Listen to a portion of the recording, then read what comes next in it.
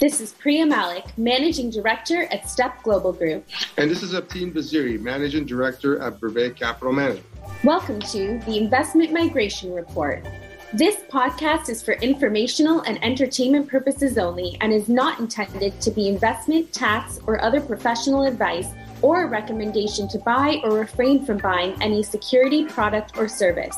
The views and opinions expressed are our own and do not represent the views or opinions of our employers. Welcome and thank you for joining us on the Investment Migration Report. Today we have as our special guest Michael Bailkin, who's of counsel with the law firm Ackerman and also the managing principal at REIT Strategic Development. Welcome, Michael, and thank you for being here with us today. Well, thank you very much for inviting me. I look forward to this discussion.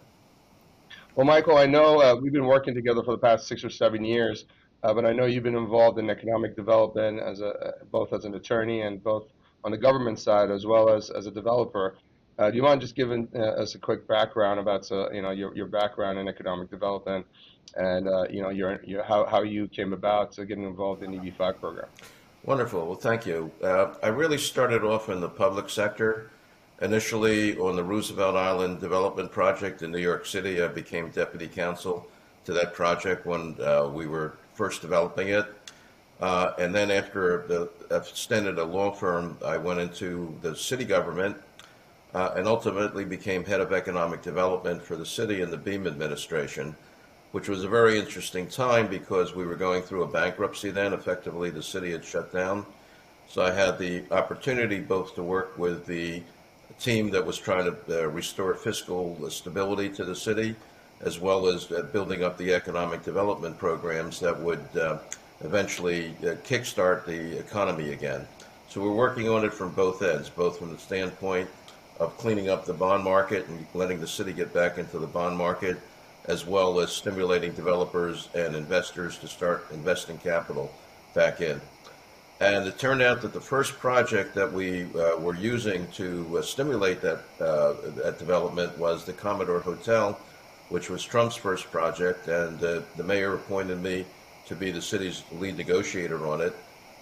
Took about a year to get through, and basically we used that project to create a program called the Mayor's Investment Program that became available to all developers, and it stimulated a few $1 billion worth of construction right after that. So the combination of putting the city back in good fiscal shape, as well as the stimulus of those various programs, which were initially tax-oriented, but developed a number of other techniques as well, really created, I think, the basis of a good economy. After doing that and finishing up that program, I started a law firm called Bailkin, and Dave Statmar, by the way, had been the head of economic development for the New York State Urban Development Corporation, and we met on the Commodore Hotel project. He was my counterpart on it because we needed state powers to accomplish the incentive that we wanted to provide. And for many years, Bailkin focused on economic development. We had a national practice. We built up a boutique practice, and we're sort of the go-to firm in New York for that, but it was primarily a New York-based program, and in many ways an outer borough program. Those incentives have changed radically as New York became a more powerful city. So as Mayor Bloomberg said when he first came in, who had been a client of mine, by the way, before that, he basically said, look, we don't have to pay people to come into the city. They should be paying a premium to be here. And consequently, most of the economic development programs, at least the ones that were more meaningful in terms of delivering assistance, were put by the wayside, and most economic development was then focused on both outer borough development as well as major projects as opposed to corporate retention. We folded Ackerman we folded Bailkin into Ackerman about 15 years ago, and it was a pretty good move for everybody. All my partners became partners at Ackerman, and I came in as of counsel so I would be able to do projects, because the very nature of an economic development project or an economic development practice leads you into the business of real estate. So I've sort of led a dual career since then. Started a company called Arate Strategic Development, but up until then, my most important project was Metrotech, which turned out to be a 9 million square foot back office and tech operation done with Far City Ratner. We basically did that from working with Polytechnic University, which was going to leave Brooklyn to go to Farmingdale. I convinced them to say, you want to stay in Brooklyn and we'll use your university to create a dynamic project around it that will utilize the skill sets of a lot of your academics and students. And that worked out very, a very successful project. As I said, they developed 9 million square feet. And since then, I focused on those kind of projects. That project was the first example where a private developer privatized the urban renewal process. Until that point, the way you did urban renewal was you used federal dollars, the city condemned land, and then they did a master plan and they tried to get developers to come in. And the problem with that, it wasn't really market oriented. It was planner oriented, and excuse me, millions of dollars were spent on land acquisition and relocation. So this was the first time where a private developer took the initiative, but used the urban renewal process. But we put up all of the front end capital to do the plans, and we got the urban renewal process done in record time. But basically, focusing on a combination of doing economic development service providing, where I act as a lawyer or consultant for individual projects. And in that process, I've used EB-5 in a number of different projects, both as a consultant on some of my own projects, and really believe that there's a role for EB-5, particularly in today's environment where you have opportunity zones. And I think there's a tremendous interaction between, on the one hand, the federal opportunity zones, as well as similar type zones that states and localities designate, as well as combining the EB-5 investment capital along with various forms of subordinated public capital. And I guess we can jump into that. I'm sure you'll have a few questions specifically as to how those pieces fit together. But that's sort of perhaps a longer overview than you might have asked for. Sure, no, that's great. Thank you, Michael. And I think for our audience, maybe just mention what year that Commodore Hotel project was done. That was 1975, 76. The project went into construction in late 1976 and 77. But that was, as you can recognize from those dates, that was the middle of the city's bankruptcy. Right, and former President Trump, I guess that was his first project. How old was he at the time when he was doing this? He was a young man then. He was younger than me. I guess he was about 22, 23, maybe a few years older. Interesting. And I think, Michael, since you've been involved in economic development for such a long time, what are some of the other good economic development programs other than EB-5, and maybe compare and contrast EB-5 to some of the great programs that help generate economic activity, foreign investment, and really help revitalize forgotten cities? Well, let's start with the federal level. There was really only one federal program that I've liked that gave the flexibility to do economic development. I think when you're talking about using incentives, you need tools that are flexible and tools that allow for some discretion both within government and the private entrepreneurs to interact so they can really make the incentive to generating the investment. That project was, or that program was UDAG, Urban Development Action Grant. Now, most of you are probably too young to remember that program. We used it back in the late 70s and early 80s when it was at its heyday. And I probably put together maybe about $400 million of UDAG grants at that time for various clients.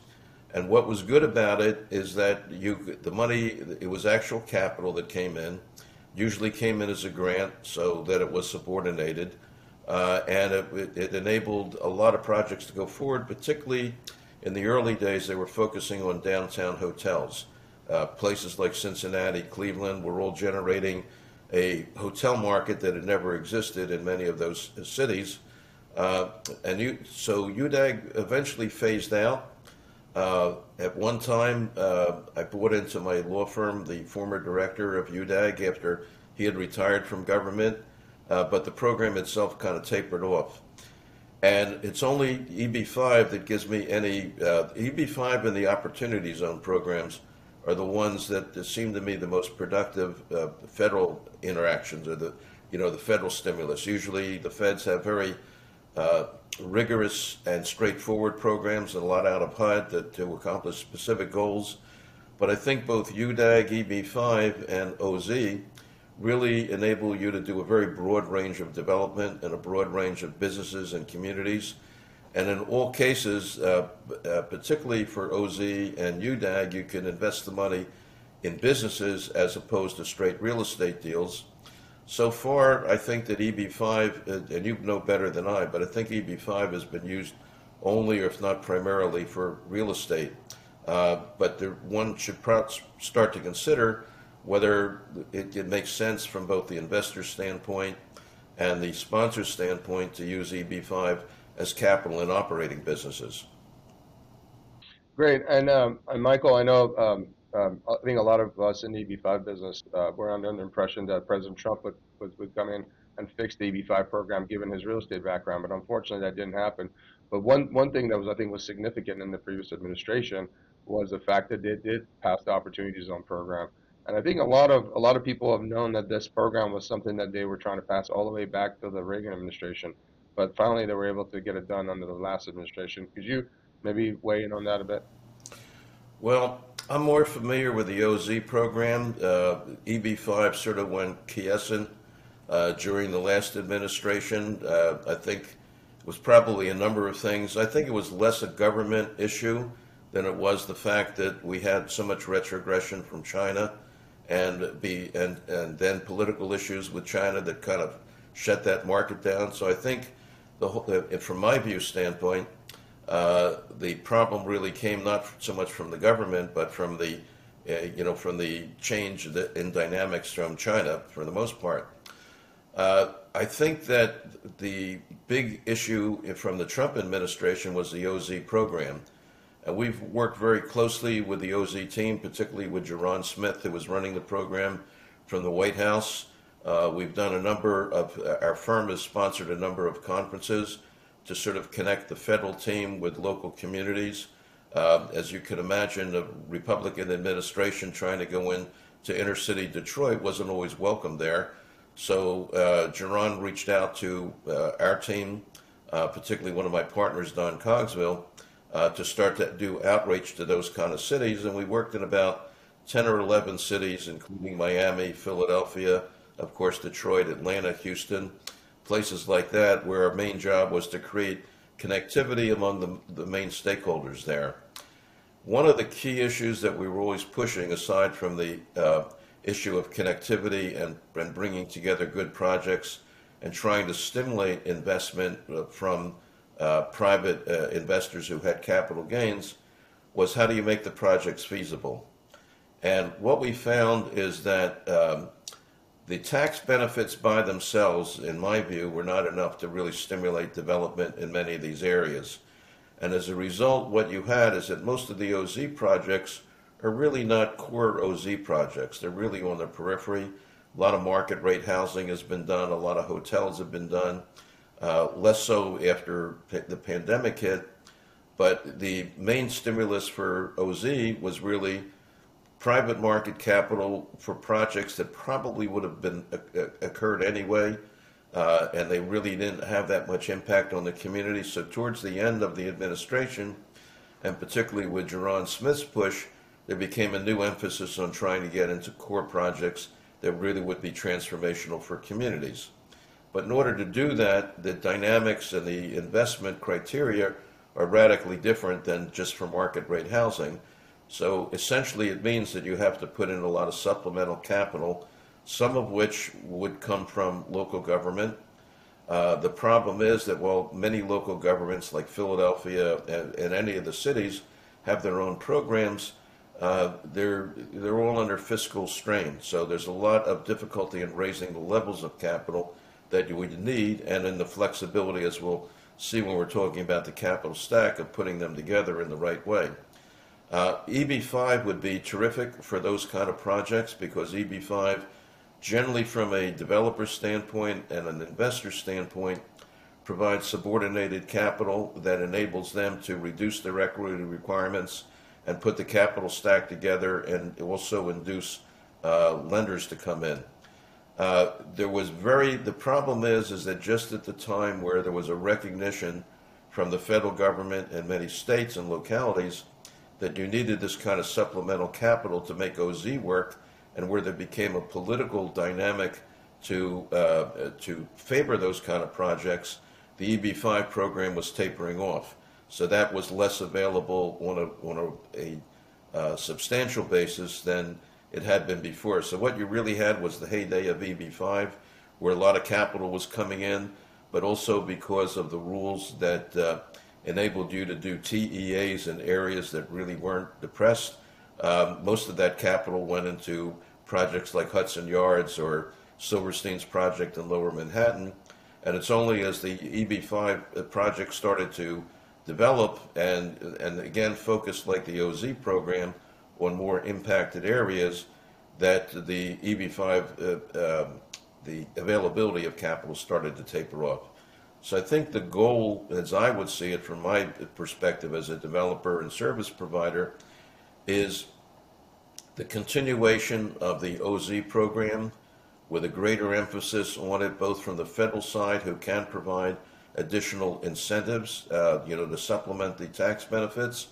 At the same time, really structuring the EB-5 program and putting it together in a way that it's going to be a great capital raising mechanism, particularly to be focused on supporting OZ projects. That seems to me the dynamic that can both produce public policy as well as good investments. This is a very interesting topic, and of course, in light of your vast experience, I mean, we're glad to have you here so we could ask all the questions that I'm sure a lot of the investors want to know as well. This is something, Capital Stack is something I really get into with the investors because they want to understand what they're investing in. So you had mentioned that including EB-5 in the capital stack can induce institutional lenders to lend. I was wondering how institutional lenders react to the use of EB-5 in a capital stack, and how you could use EB-5 to maximize benefits to developers and acceptability to lenders as well. Well, it's a great question, and I'm going to give you a little bit of a complicated answer because there's different views on this. The basic issue is that on the one hand, lenders like subordinated capital, and it enables them to essentially give a lower loan to value on a project. So developers are always under tremendous pressure to limit their own equity. Equity is always hard to raise. In the current environment, most equity is provided by third-party sources rather than by the developers themselves. So what the developers need to do is limit that equity. It's a cost to them. And at the same time, the banks want to have a lot of subordinated capital in because they don't want to be the primary at-risk holders. So there's always been a dynamic as to how much loan to value there would be. At certain times, banks would loan as much as 80 or 90% of the capital, and then particularly after the 2008 recession, those numbers crept back considerably. So on the one hand, banks welcome having a lot of money behind them. On the other hand, there's been some concern about having EB-5 investors having a role in the project, and which is why a lot of the banks will no longer allow EB-5 to take a real estate position. So the real estate position means that ideally investors would like to get at least a mezzanine loan position where they have some legal rights if the project goes under.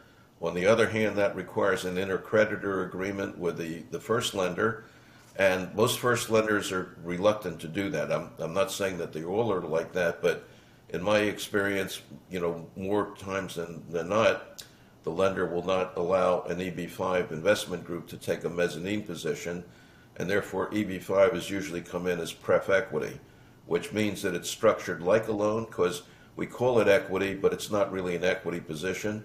The investor doesn't really have any stake in the operation.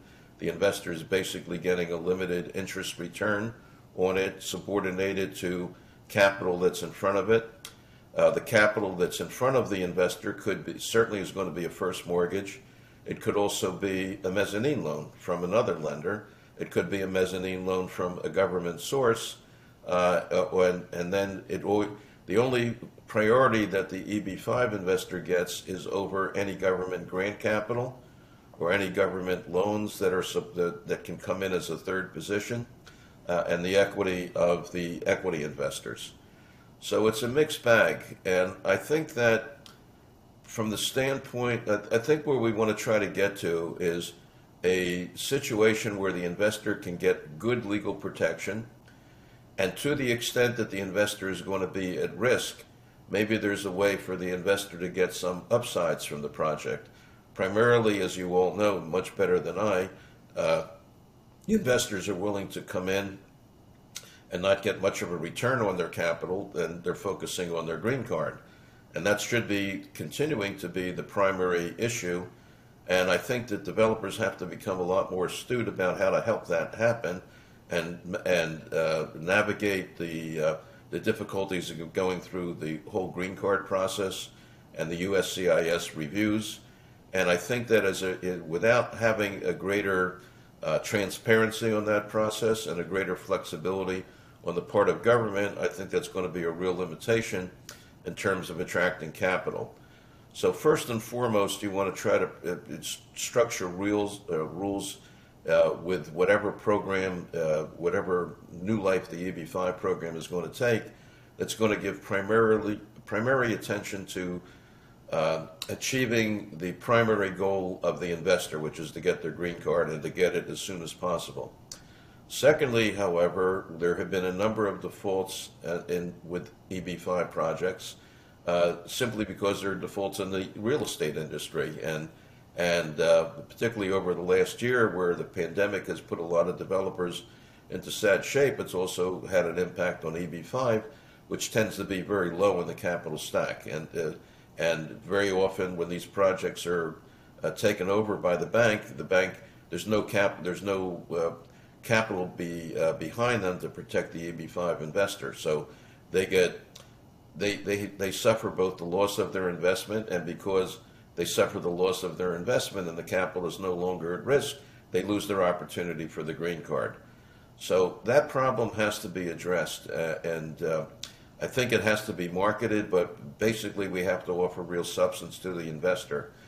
Well, one of my own personal predilections is to look to try to give the EB-5 investors either a better return. As you probably know, it's mostly the agents and regional centers that take the bulk of the return, and the EB-5 investor gets a tiny little piece of it, and or to give them an opportunity to convert their investment into some kind of equity investment once they've achieved their green card. So I don't know if that fully answers your question or just a part of it. So I'll kick it back to you. Well, Michael, I think it's important because a lot of our audience are potential investors that are looking for investment migration programs, not just in the United States, but all over the globe. And as you know, today there are over 40 different programs. I think it's really important for our investors to understand just how capital markets and financing of real estate projects work in the U.S. If you're investing in a project in India, you raise all the money and you go use cash to go build the development project. It's like that in many countries. So our institutional lending platforms for real estate projects are a lot different. You have a senior loan, mezzanine loan, sometimes even more subordinated in the mezzanine loan, and then you have equity. And I think it's very important for just to kind of at the basic level to explain to our investors how the different levels, what they mean from both the risk and return perspective, and just kind of explaining how the lower you are in the capital stack, the lower risk you have with the lower return, and maybe just kind of explaining all the way up to the capital stack. I think that would be helpful. Very good. Okay, so here's Capital Stack 101. The starting point is the developer. What motivates all of these projects is a developer is looking to put together a project. They either as a merchant developer to sell the units once it's completed, or to maintain it long range. And particularly those that are going to maintain it long range, they want to limit the amount of equity that they have in it. So the starting dynamics are, you have a project, let's say it costs $100 million. How do you raise $100 million? The essential part of that capital stack is going to be a mortgage loan. In U.S. projects, there's not a project that I know of, or I'm sure there's some that exist, but there's very few projects that are done with equity capital. Most of them have a mortgage loan. And that mortgage loan, what the lender or the provider of capital of that loan wants is a security of a first position, call it a lien. So they have a lien on the property, and they have the first position so that if their loan is not paid, they have the right to foreclose on the property, wipe out anybody behind them, and take over the project and put it through a process called foreclosure. And at the end of that process, they then sell the project on the market. And if they can't sell the project, they bid in on the mortgage themselves, and then they hold it, and then they can either try to redo the project themselves, or they can sell the project on the market. So in the current environment, you have two types of mortgage loans. One is a construction loan, and the other is a permanent loan. And the idea is that you need this capital. There are different types of lenders that provide capital for construction and provide capital for permanent loans. Usually it's institutional lenders that will provide the construction loan, and they will generally look to limit that loan to maybe 60 to 65% loan to value of the capital stack. So if you have a $100 million project, you're likely to tap out at 65%, maybe in a few instances you can push that up to 70%. So the developer at that point says, fine, I've got a good loan. Usually those loans are made at a prime or LIBOR plus, X percent above that. And so in today's environment, it's usually a floating rate, but with some kind of base to it. And generally speaking, right now in today's environment, I think you'd probably come out with about 6% interest only, for a typical construction loan in the first position. So let's say let's call Bailkin as an example of a bank that provides construction loans, or the Ozarks used to be the big construction lender. Let's say that they provide $65 million of this $100 million project. The developer doesn't want to put up $35 million or 35% of the project, because equity is always the most expensive part of the project. So the developer is going to do two or three things. Ideally, the developer will go to government and say, I've got a great project. I want you to give me some assistance so I can both induce the lender to come in and show the lender that there's good capital behind it, and that the government is supporting this project, which doesn't have any real substance to it, but it gives a nice brand to it to have a little bit of government capital in. Most governments don't give capital. Most governments will give what they call offsets. Like New York City, for example, might give a real estate tax abatement. And what the real estate tax abatement does, it increases your net operating income because it reduces your cost. And ultimately, the amount of mortgage is based upon the net operating income. So you take a level, usually the construction loans have two requirements. One is they'll rarely exceed 65% of cost. And secondly, they will also look to the future. If they're stuck with a project, they'll rarely exceed 65% of the appraised value of the property when it's completed. So you get to the appraised value of the property by first getting your net operating income, and then dividing that by a cap factor, and then that sets the maximum amount of mortgage. So what that really means, and this first occurred in the Commodore Hotel deal. The main reason the city gave a real estate tax abatement to the Trump organization was not because they loved the Trump organization, although we like them. at that time because they were making investments when nobody else was making investments in the city, but to induce the lender to increase its loan from $40 million to $70 million. And because real estate taxes take a priority even over the mortgage, in other words, when the priorities of the project, you first have to pay your taxes, and if you don't pay the taxes, the city will come in and foreclose and take the property, and then they'll put it up at tax foreclosure sale. The second priority, which we always call the first lien, but it's really second to taxes, is the mortgage itself. So when the lender's making a loan, the lender is going to look very carefully at the amount of real estate taxes in front of it, and that the amount of taxes also determines how much of a net operating income you will have. So to the extent you can reduce real estate taxes, you are increasing your net operating income, and therefore you're enabling the bank to make a larger loan, even considering the bank's normally rigorous criteria. And as I say, that was the technique that New York used to induce the Commodore, and for many years that was the technique that it used on a number of other projects. But there's also other ways of stimulating where the government can come in and help. They can give electrical benefits, which reduce the operating cost. They can give mortgage recording tax benefits or sales tax exemptions. So when you do a project, every state charges and locality charges sales taxes on the materials. Generally speaking, those materials are about the taxes on the materials come out to be around 4% of the total hard cost of the project. So if you're building a $100 million project, and maybe $60 million of that is in hard cost, and so 4% of the 60% is about $2.5 million, $2.4 million. I'm just running some numbers that may be inaccurate, but the concept is that if you get a sales tax abatement in the project that I've just described, you're basically saving $2.5 million of capital. And that $2.5 million of capital means that you have less equity to put in. So you can basically take that off of your equity. Some places like New York City have a very high mortgage recording tax, close to 3%.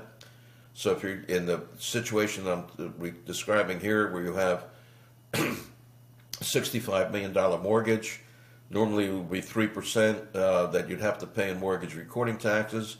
Basically comes up to somewhat similar, a little bit over $2 million, maybe about $2.25 million. And if you save that, so that's also a savings off your equity. So New York City generally is using mortgage recording taxes and sales tax abatements as the primary tool. It doesn't give you capital, but it reduces your costs. And in the example we just used of a $100 million project, if you use the two of those together, it has the net effect of saving you close to $5 million of your $100 million project. And if you have $35 million of equity and you're saving $5 million, you're basically saving about 14% of your equity just from those two techniques. Ideally, though, what the developer looks for is capital, and capital to replace its own equity.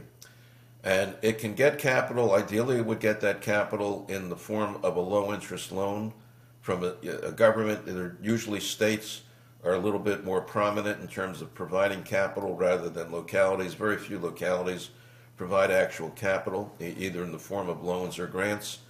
I'm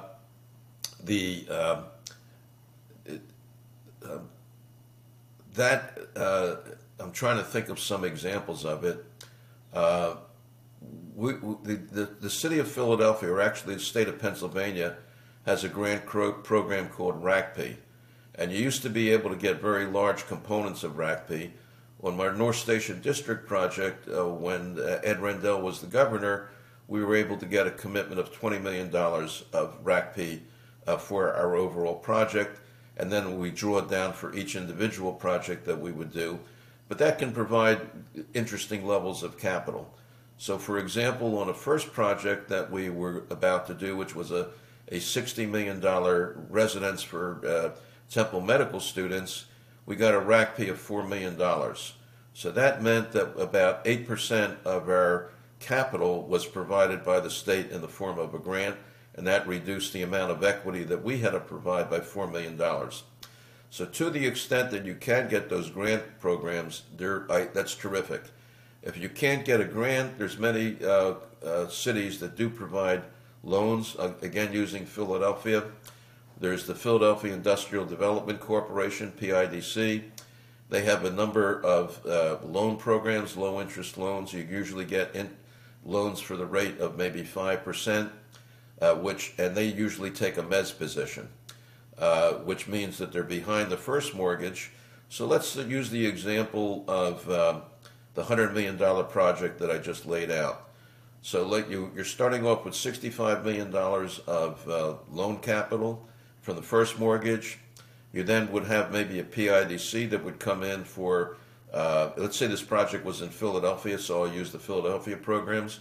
You'd have a PIDC might come in for $5 million, so that takes you up to 70% of your capital stack. And then you might get a RACP grant. Let's say you get a RACP grant of $5 million, that takes you up to 75% of your capital stack. So just from those two programs, you've reduced the developer's equity from $35 million or 35% to 25%. That's the whole game to play here, to keep reducing that equity. But let's say you've exhausted all of those techniques, because increasingly states and cities are under fiscal pressure. In the two examples I used, RACP, it was reduced. I think it used to be $500 million a year statewide. It's now about $100 million a year. So it's much harder to get, and the grants are much smaller. And this is where EB-5 comes in.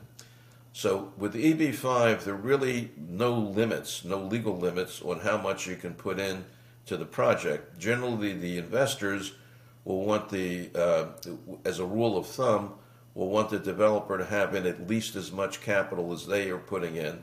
So if you're raising $10 million of EB-5, the investor would like to see that the developer has at least $10 million behind them, because they're looking to protect their own position. So EB-5 is great because it really has the same impact as a mezzanine loan, as a PIDC loan. It's an investment, and you're paying an interest rate on it, but it's generally a much lower interest rate than you would have to pay in the private market. So for example, because of the issue that most lenders don't like to do an intercreditor agreement with EB-5 investors, because they don't really know who they're dealing with. They don't know if the regional center is going to be capable of coming in and running the project. So they generally don't want the EB-5 capital to have the ability to come in and take over the project. They will recognize a pref equity position, but they're not giving any legal status to that pref equity position. And what that means is that the pref equity position usually comes behind the first mortgage. It always comes behind the first mortgage, and it almost always comes behind any mezzanine capital that would come in. Every once in a while, you get a government program that's willing to subordinate to an EB-5. So, for example, PIDC is willing to take a third position. So PIDC, in many instances, will go in behind EB-5. PIDC is very interesting because it also is a partner in the Welcome Fund, which is one of the more successful regional centers in the country, and they're very familiar with that program, so they've been able to integrate a lot of their capital with EB-5 capital. So going back to the example that we had here, we're now up to a $75 million capital stack, with the first mortgage being $65 million, the second mortgage being PIDC being $5 million, and then a $5 million RACP grant. The nice part about the RACP grant, though, is that even if an EB-5 investor has to come in behind the mezz position, behind PIDC, who was ever in the mezz position, they are in front of both the equity project, the equity component, as well as the grant capital. So grant capital is great because it's terrific for everybody in that process, particularly the EB-5 investor. And that's why many EB-5 investors will look most favorably upon government programs, both because it seems to them, particularly the Chinese, who have a much more favorable attitude towards government, it seems to them that the government is giving its stamp of approval, but most important, it's putting in capital that is behind the EB-5 investors. So it gives the EB-5 investors some greater protection.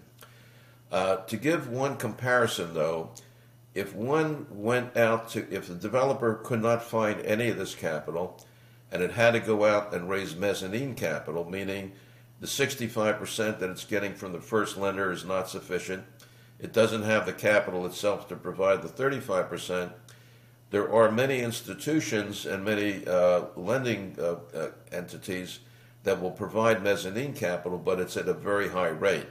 And in today's environment, I think you'd pay at least 14% and probably closer to 18% interest rate, and maybe even a kicker on top of that for mezzanine capital. So for that reason, every developer, and including the EB-5 investors, because the EB-5 investors would be subordinated to that mezzanine capital, they want to be sure that the mezzanine capital, any capital in front of them, is as low rate as possible, so they're in a better protected position. So the last part of the capital stack, nobody really wants to use mezzanine lenders because they're too expensive. But on the other hand, if a developer has no other source of capital, he's going to go to the mezzanine investors. And that's where EB-5 becomes critically important. So we've now gotten to the point where we have $75 million of capital together in the illustration that I've just used, and the developer would like to get his capital down to, say, 12.5%, or $12.5 million. So we're $12.5 million short. That's where EB-5 could come in. So EB-5 theoretically can come in at any point of the capital stack. If, for example, there were no PIDC loan or there were no grant, the EB-5 capital would come in immediately behind the $65 million, and to get the developer down to 12.5%, which is really the driving force there, the EB-5 capital would have to pick up the difference between 65% and the 12 and the I guess 87.5%, which is what the capital stack would be after the developer's equity. So if you follow a general rule, which is not always the rule that's applicable, and say, okay, we've got $25 million left to finish the capital stack, let's split that in half because the EB-5 investor wants to have in wants the developer to have in at least as much capital as it does. So in that case, the developer would put up $12.5 million, and the EB-5 would put up $12.5 million. The developer is very happy because the developer has a very small portion of equity in the project. It also has a $5 million grant, which it's not paying anything for, and that grant is subordinated. It has no position. It's simply a gift. The EB-5 investor is happy because while there's a loan and a mezz loan in front of it, the grant is behind it. So the EB-5 $12.5 million is behind $70 million of capital, which is the $65 million of the first mortgage and $5 million of the PIDC. But the $5 million grant from RACP is behind the EB-5. So that's sort of one very rough illustration of how the capital stack can come together. What are the dangers in it?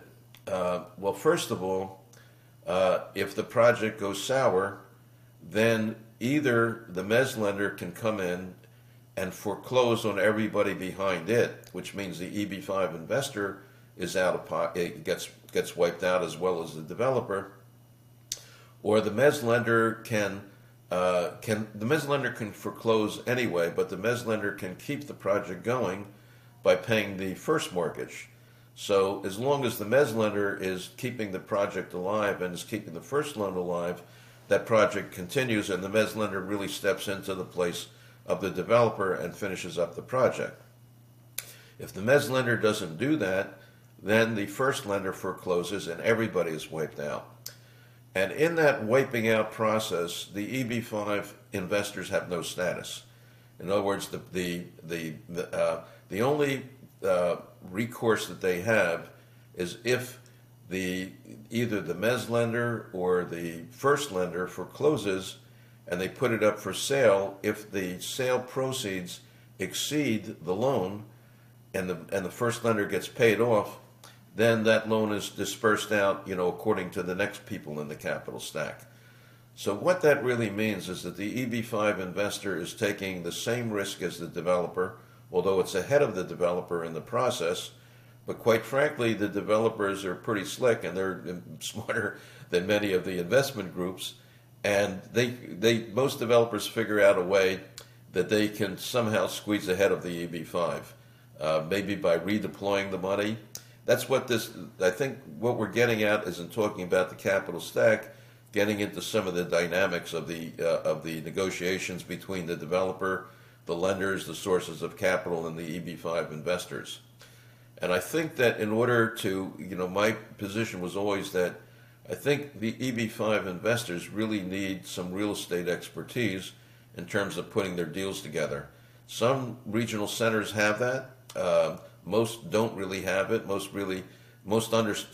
of the regional centers come out of the financial services industries, but most of them come out of the immigration field. And I think what's really missing in this process to protect the investor and maybe even get a better piece for the regional centers is for those regional centers to act as if they are developers and at least be able to get in the game and do the negotiation that a developer would have.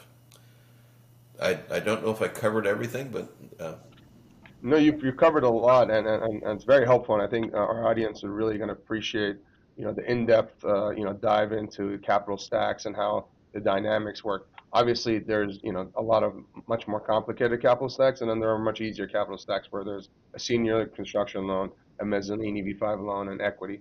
But, I've done transactions where, there was a senior loan, there was mezzanine EB-5 loan. Actually, I did a transaction where EB-5 was senior loan, and then there was historical tax credits, and then there was investors on historical taxes, both federal and state, and then there was TIP financing from the city. So there was like 8 different financing sources, and those type of transactions get complicated. But I think it's great for us to explain to the audience just kind of the simple transaction, typical EB-5 transaction, up and down the capital stack, how that works.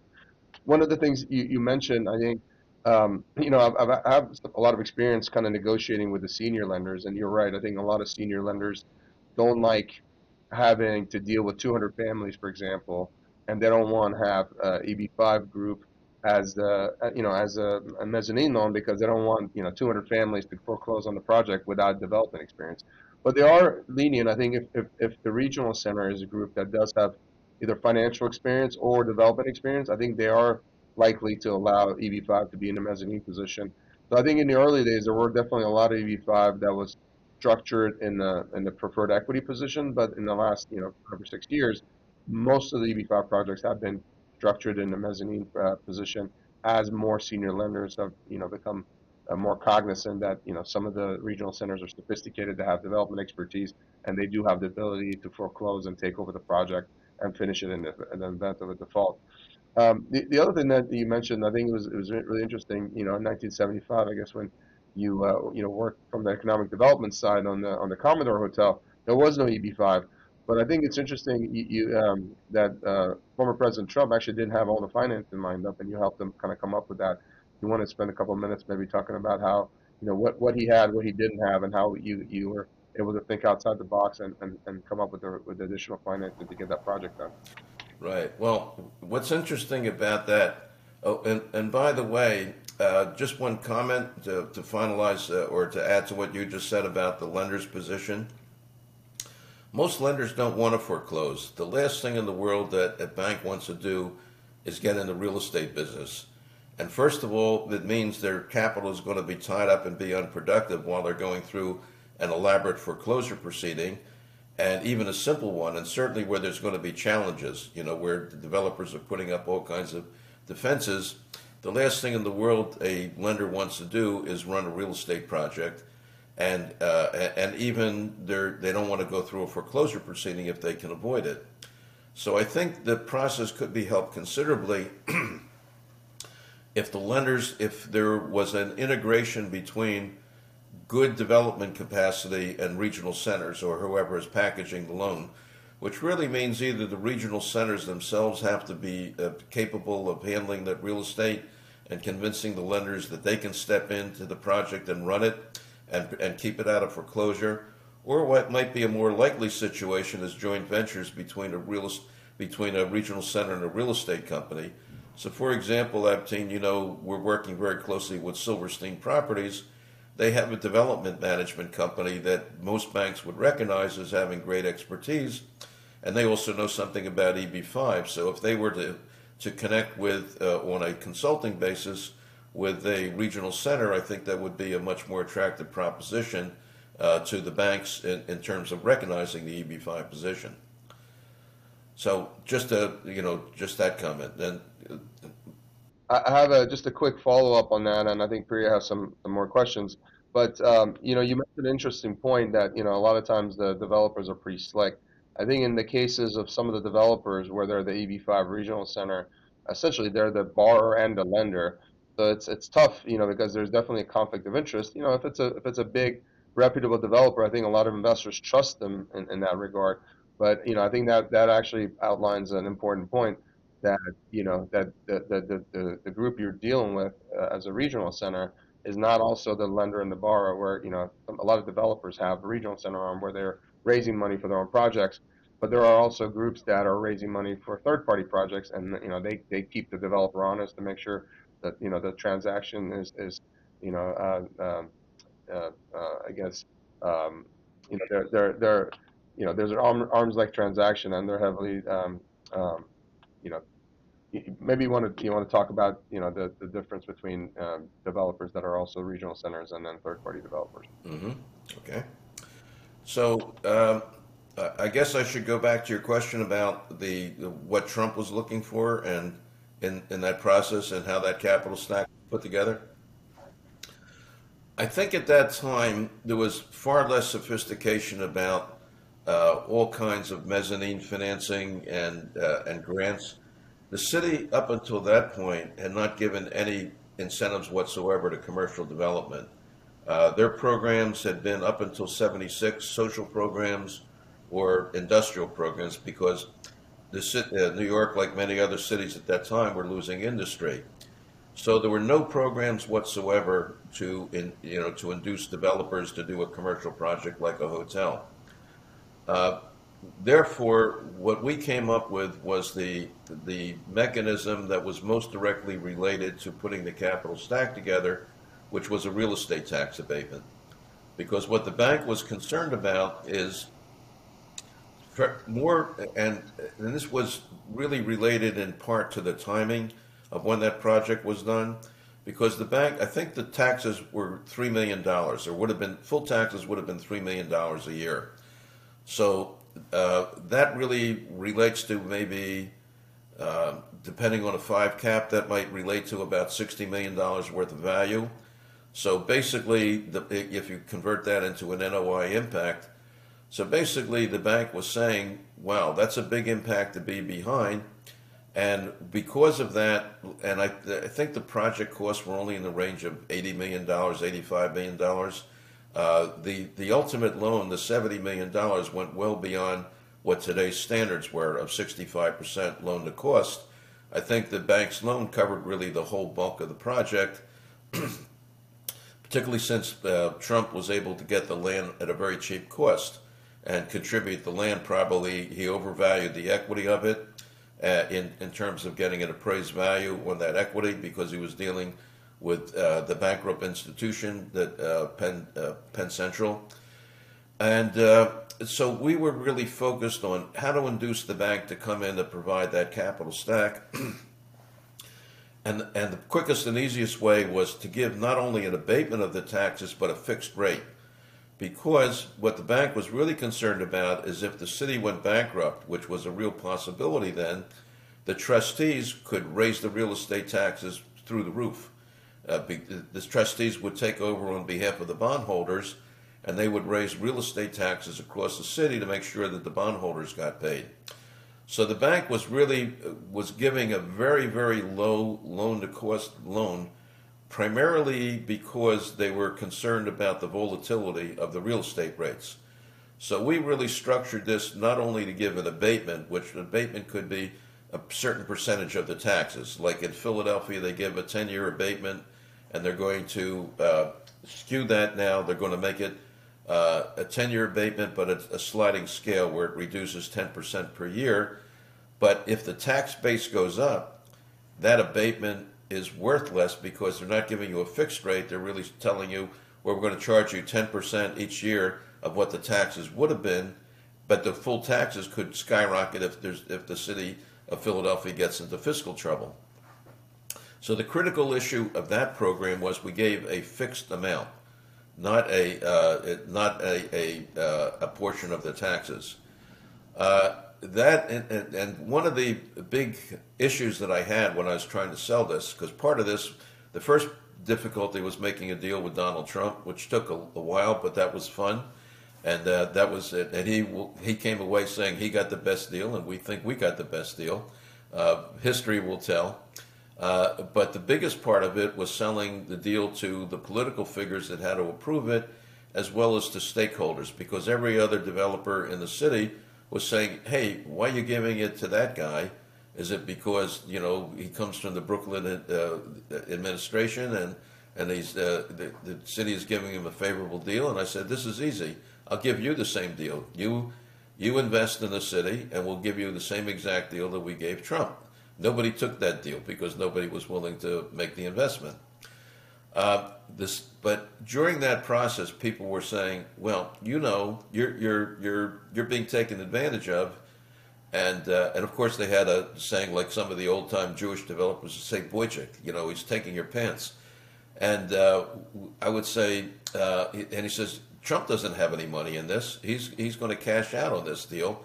He doesn't have any investment in this. He's probably got a contract with Penn Central that has no money down." And if he gets the deal, he'll go forward, but he's got nothing at risk. I say, that tells me he's a smart developer, and I'm not disturbed by that. What I want is somebody who's going to invest some money in the city.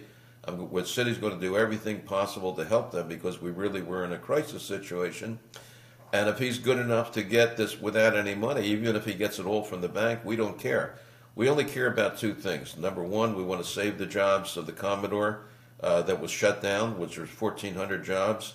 Number two, we want to see new investment, particularly at that time that Grand Central area was starting to go like Times Square, where there were pornography uses coming in. The Chrysler building had just gone into foreclosure. That was the environment. So we want to see that. And third, what we really want from them, which was the biggest part of my negotiation, was we want to put in a hotel that will attract convention business. So we sort of forced him into doing a deal with Hyatt, which he didn't want to do, and it turned out to be a difficult partnership all along, because what we really wanted was a hotel in there that would create a reservation service that would bring convention business to the city. And that accomplished it all. So I think, in retrospect, I don't really know the numbers. I don't know whether the $70 million loan covered most, if not all, of the capital stack. I imagine Trump had some equity capital in there, and I'm sure he probably brought in some third-party sources to provide the equity. But at that time, there was no mechanism other than the pilot to provide any capital substitutes. We didn't have any loan programs. At that time, we did have the sales tax abatement and the mortgage recording tax abatement that was part and parcel along with the pilot mechanism, the payment in lieu of taxes. But I don't think we gave the sales tax or mortgage recording tax abatement to them. I'd have to go back to my records and check.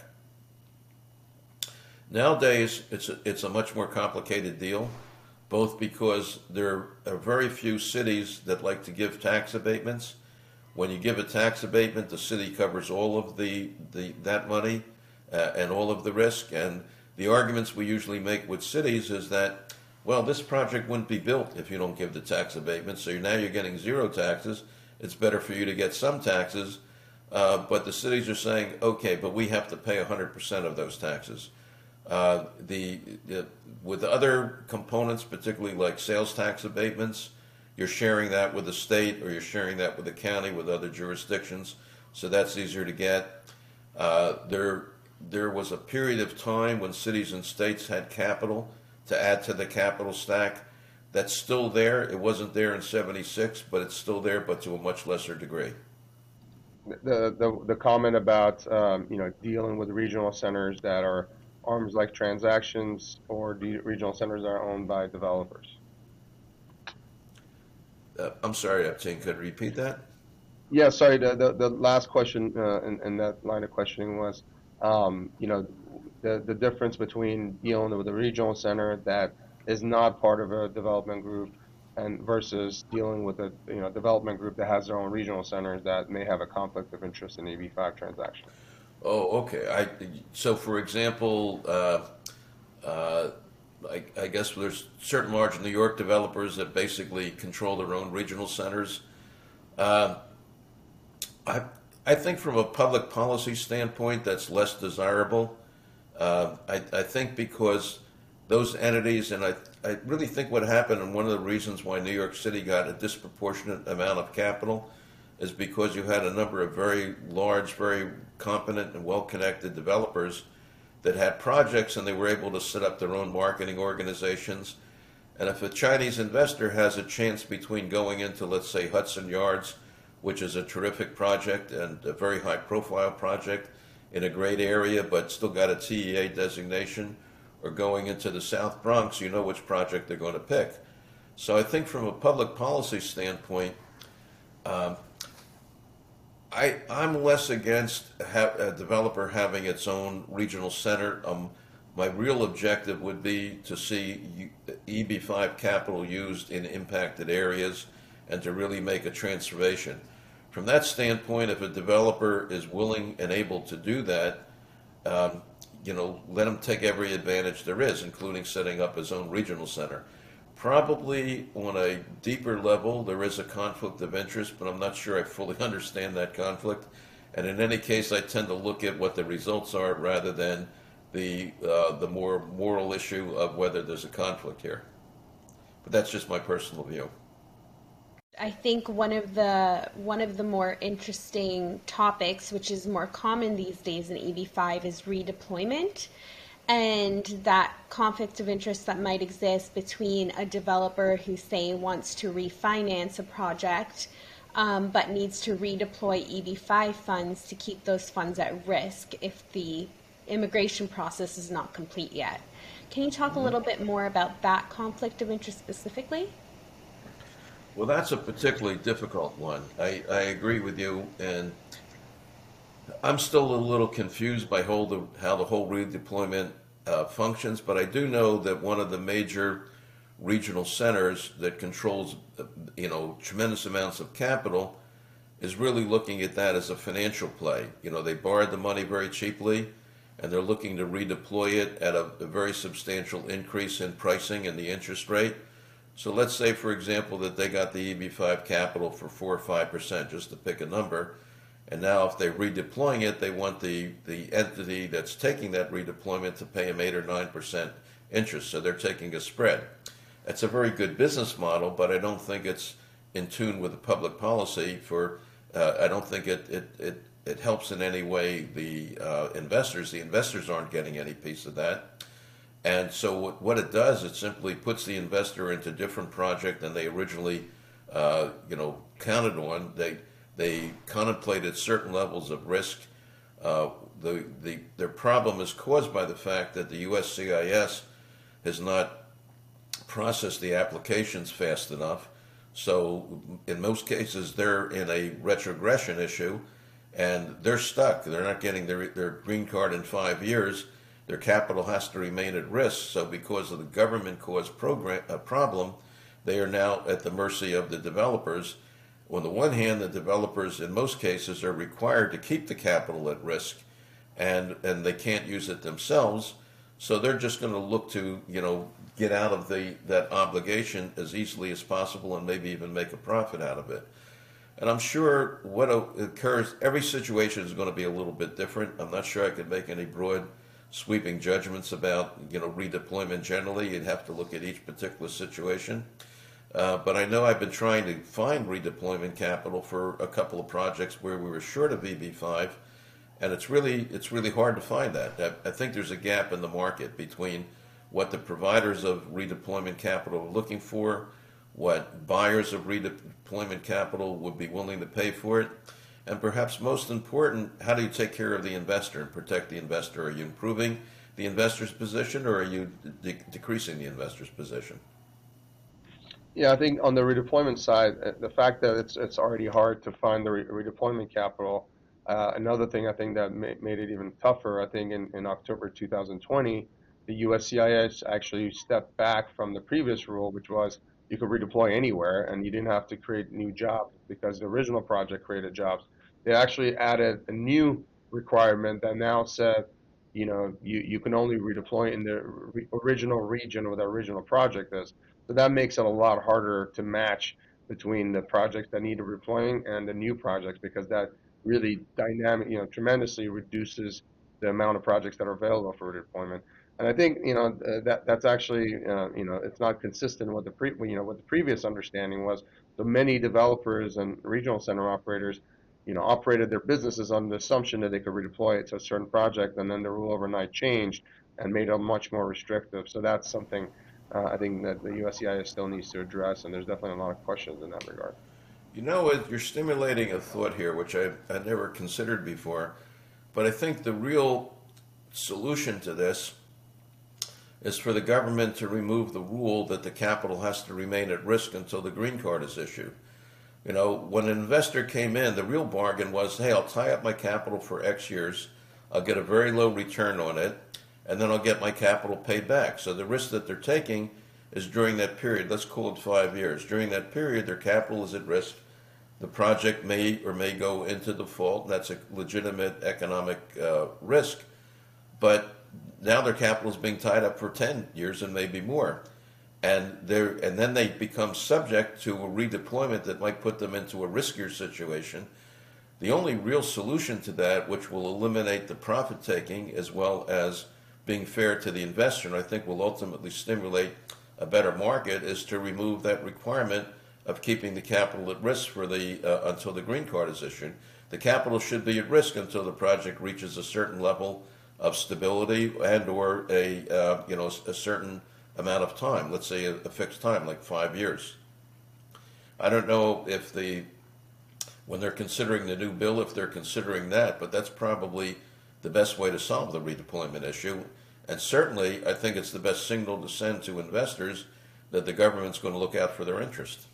I was just going to say, I totally agree with you. I think, when there needs to be some evolution there because obviously when they first started the program, the processing times were not so long at all. And it's actually the processing times that have dragged out the immigration process to beyond 5 years at this point is why we're having to see all this redeployment happening. So I do think there's some evolution that needs to happen there in terms of maybe changing that rule to match the current timelines of the immigration process.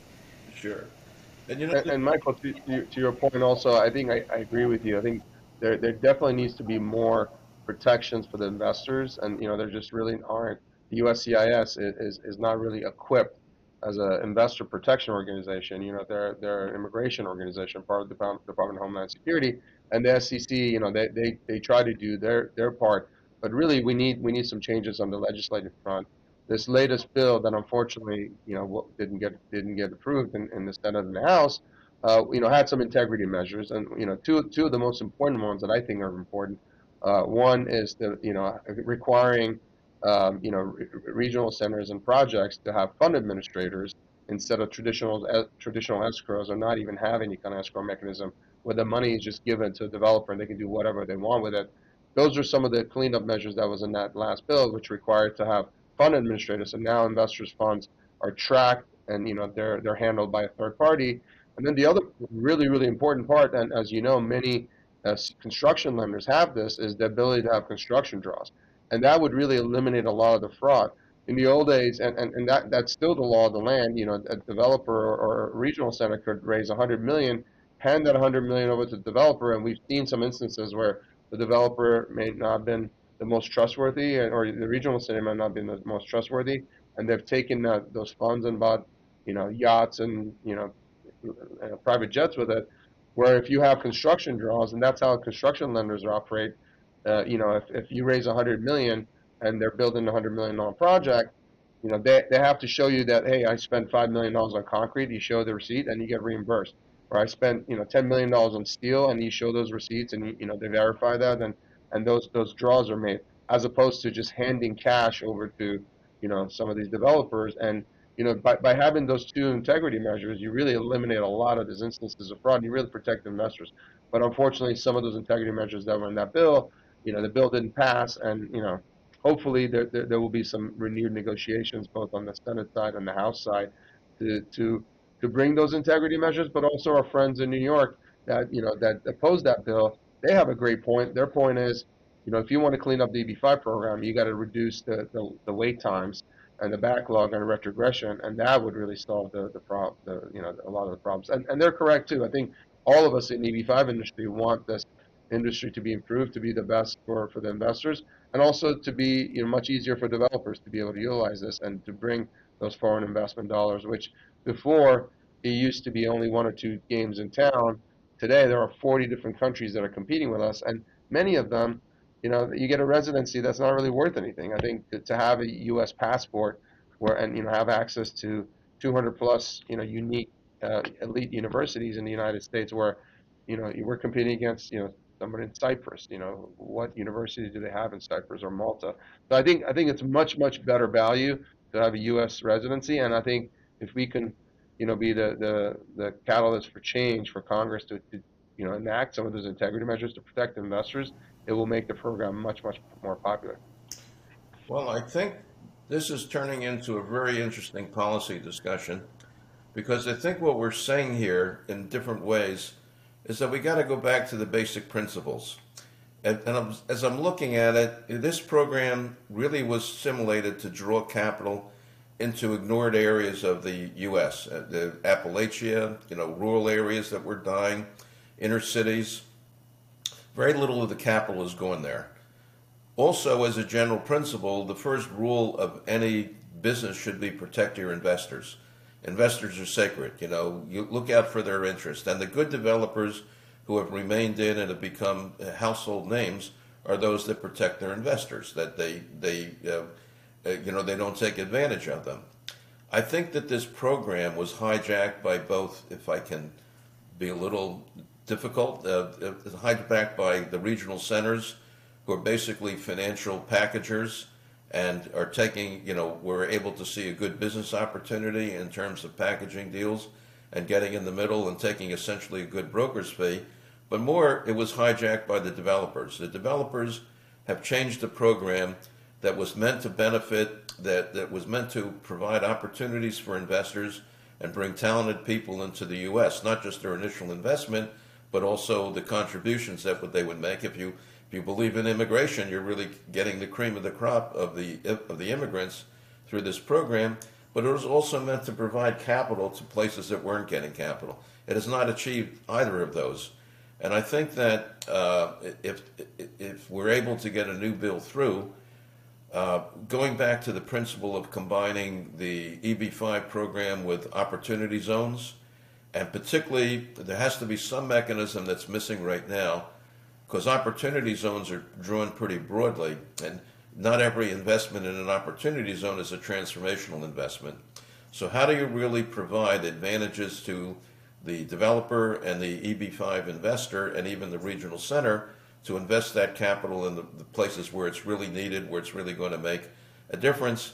And in doing that, how do you provide better protections or returns for the investors? I think the market has to now consider not only giving them greater protections in terms of the capital stack and better protections against foreclosure by having a real capacity to do something if the developer goes sour, but also maybe getting a greater return, for taking that level of risk, and particularly if you're going into opportunity zones where the risks are higher, and you want to offset those risks by getting supplementary capital in from the various governments, including the federal government. How do you also give a greater reward to those investors?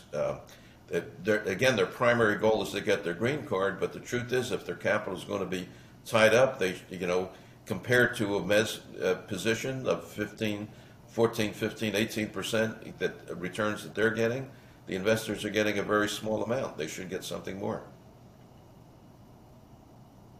Yeah, Michael, another thing I think that's important, I think as the EB-5 program first started in the early 1990s, majority of capital, I think something like 50-60% of the capital was going to the state of California. Many smaller developers and also, immigration attorneys that had kind of figured out this program were utilizing EB-5 capital, and they were building projects. For 10, 15 years, the majority of the money went to California, but it was kind of under the radar.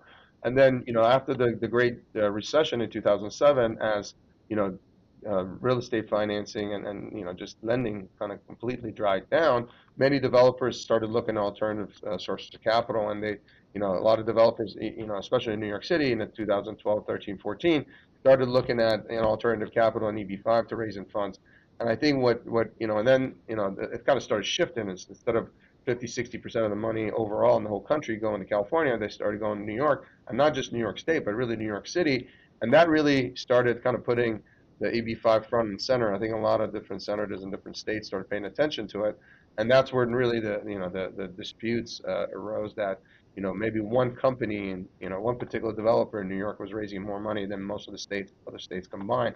And I think that's what really created a lot of the challenges and a lot of the fights that have been going on in the industry. But at the core of it, I look at EB-5 as a tool to provide financing to lower income communities. And the Opportunity Zone program is almost identical, and the only difference really between Opportunity Zones and EB-5 is, in one, you provide economic activity to lower income area, you get immigration benefits. The other one, you provide economic activity to low income area, and you get tax incentives. So essentially, you can have these programs coincide and work together. And I think maybe you create an Opportunity Zone program where instead of getting tax benefits, you get immigration benefits. So there are definitely ways to tweak the program, but at the core of it, I think you mentioned it, are the investor protections that just haven't been enacted. And the SEC is too busy, and it's more kind of a rear view focus. They're more focusing on frauds that happened 4 or 5 years ago, as opposed to try to kind of get developers and the industry to avoid future frauds. But I think through legislation and through integrity measures and through different stakeholders and different organizations and Congress working together, we can achieve those goals, clean up the program.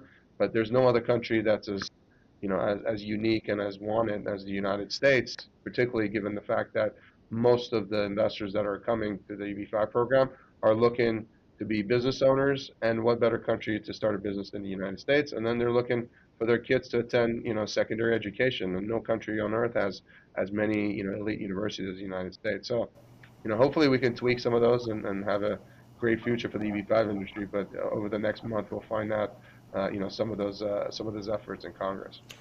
Well, I'm going to ask you a question now, because you raise a very interesting point for both you and Preeya. Do you think those integrity measures? It's always hard to get the government to protect investors on integrity measures. The SEC does a good job but it's got a different mission. To what degree do you think an institution like IIUSA could be a force in upgrading the integrity measures? Because basically this is a business, and to the extent your investors don't trust you, you have no business. So as the institution that is sort of front and center of this whole program, for whether it's the regional centers or sources of capital or anybody that joins IIUSA, to what degree can an institution like that be effective in creating a new marketplace? I think so. There's various stakeholders. It's not just IIUSA. So IIUSA is the nonprofit trade group for EB-5 regional centers and stakeholders. There's also the investment coalition. They've done a wonderful job in trying to get the investors and developers and regional centers' interests move forward. There's also the Rural Alliance. There's the U.S. Chamber of Commerce. There's the Realtors Lobby. There's, I think, there's American Hotel Lodging Association, the Asian American Hotel Lodging Association. There's definitely a lot of stakeholders, and there are a lot of groups from the various different parts, doing their job to try to influence cleanup measures, and then also, make it, what I see, Investment Coalition is doing is very important, because they say, okay, well, you're doing these integrity measures, but they don't fix the existing problems, which is the backlog and having additional visas and the long processing times. And they have a very valid point. I think everyone in the industry wants the same things, but I think they just have different, processes on how they think they can get that done. But at the end of the day, IIUSA, IC, the Rural Alliance, a lot of these organizations, they have a certain amount of influence, and they have, educational, responsibilities to kind of explain to the industry, what these integrity measures mean. But at the end of the day, I think you have to have the will from Congress, especially on the Senate side, to want to, to improve the program and move forward. And unfortunately, from the nonprofit trade organizations, there's only so much you could do. At the end of the day, the various influential senators will have to have the want to improve the program and increase its capacity.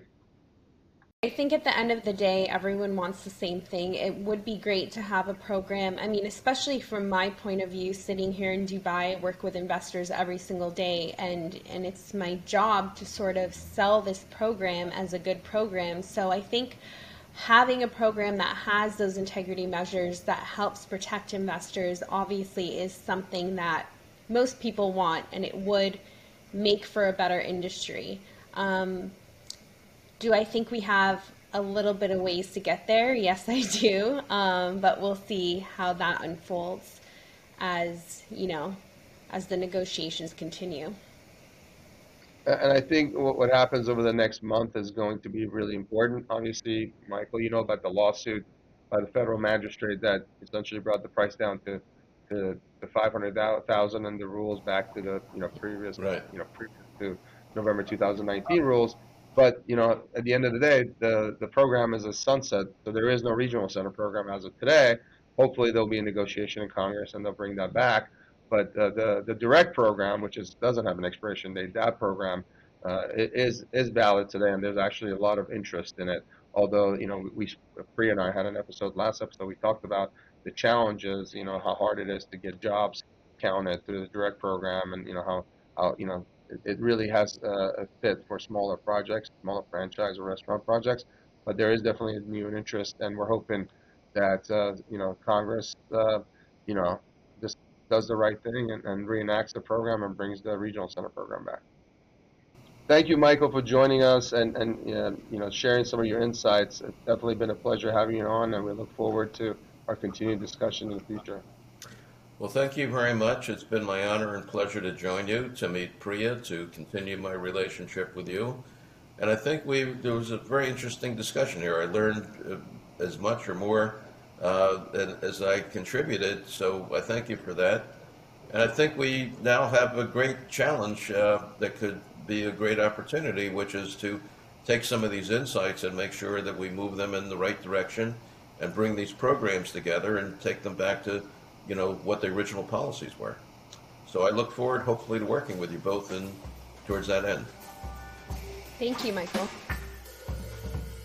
To contact the Investment Migration Report, please email Preeya Malik at Preeya, Preeya, at stepglobalgroup.com, or Abteen Vaziri at the Investment Migration Report at gmail.com, or connect to our pages on LinkedIn and YouTube. Thank you for listening.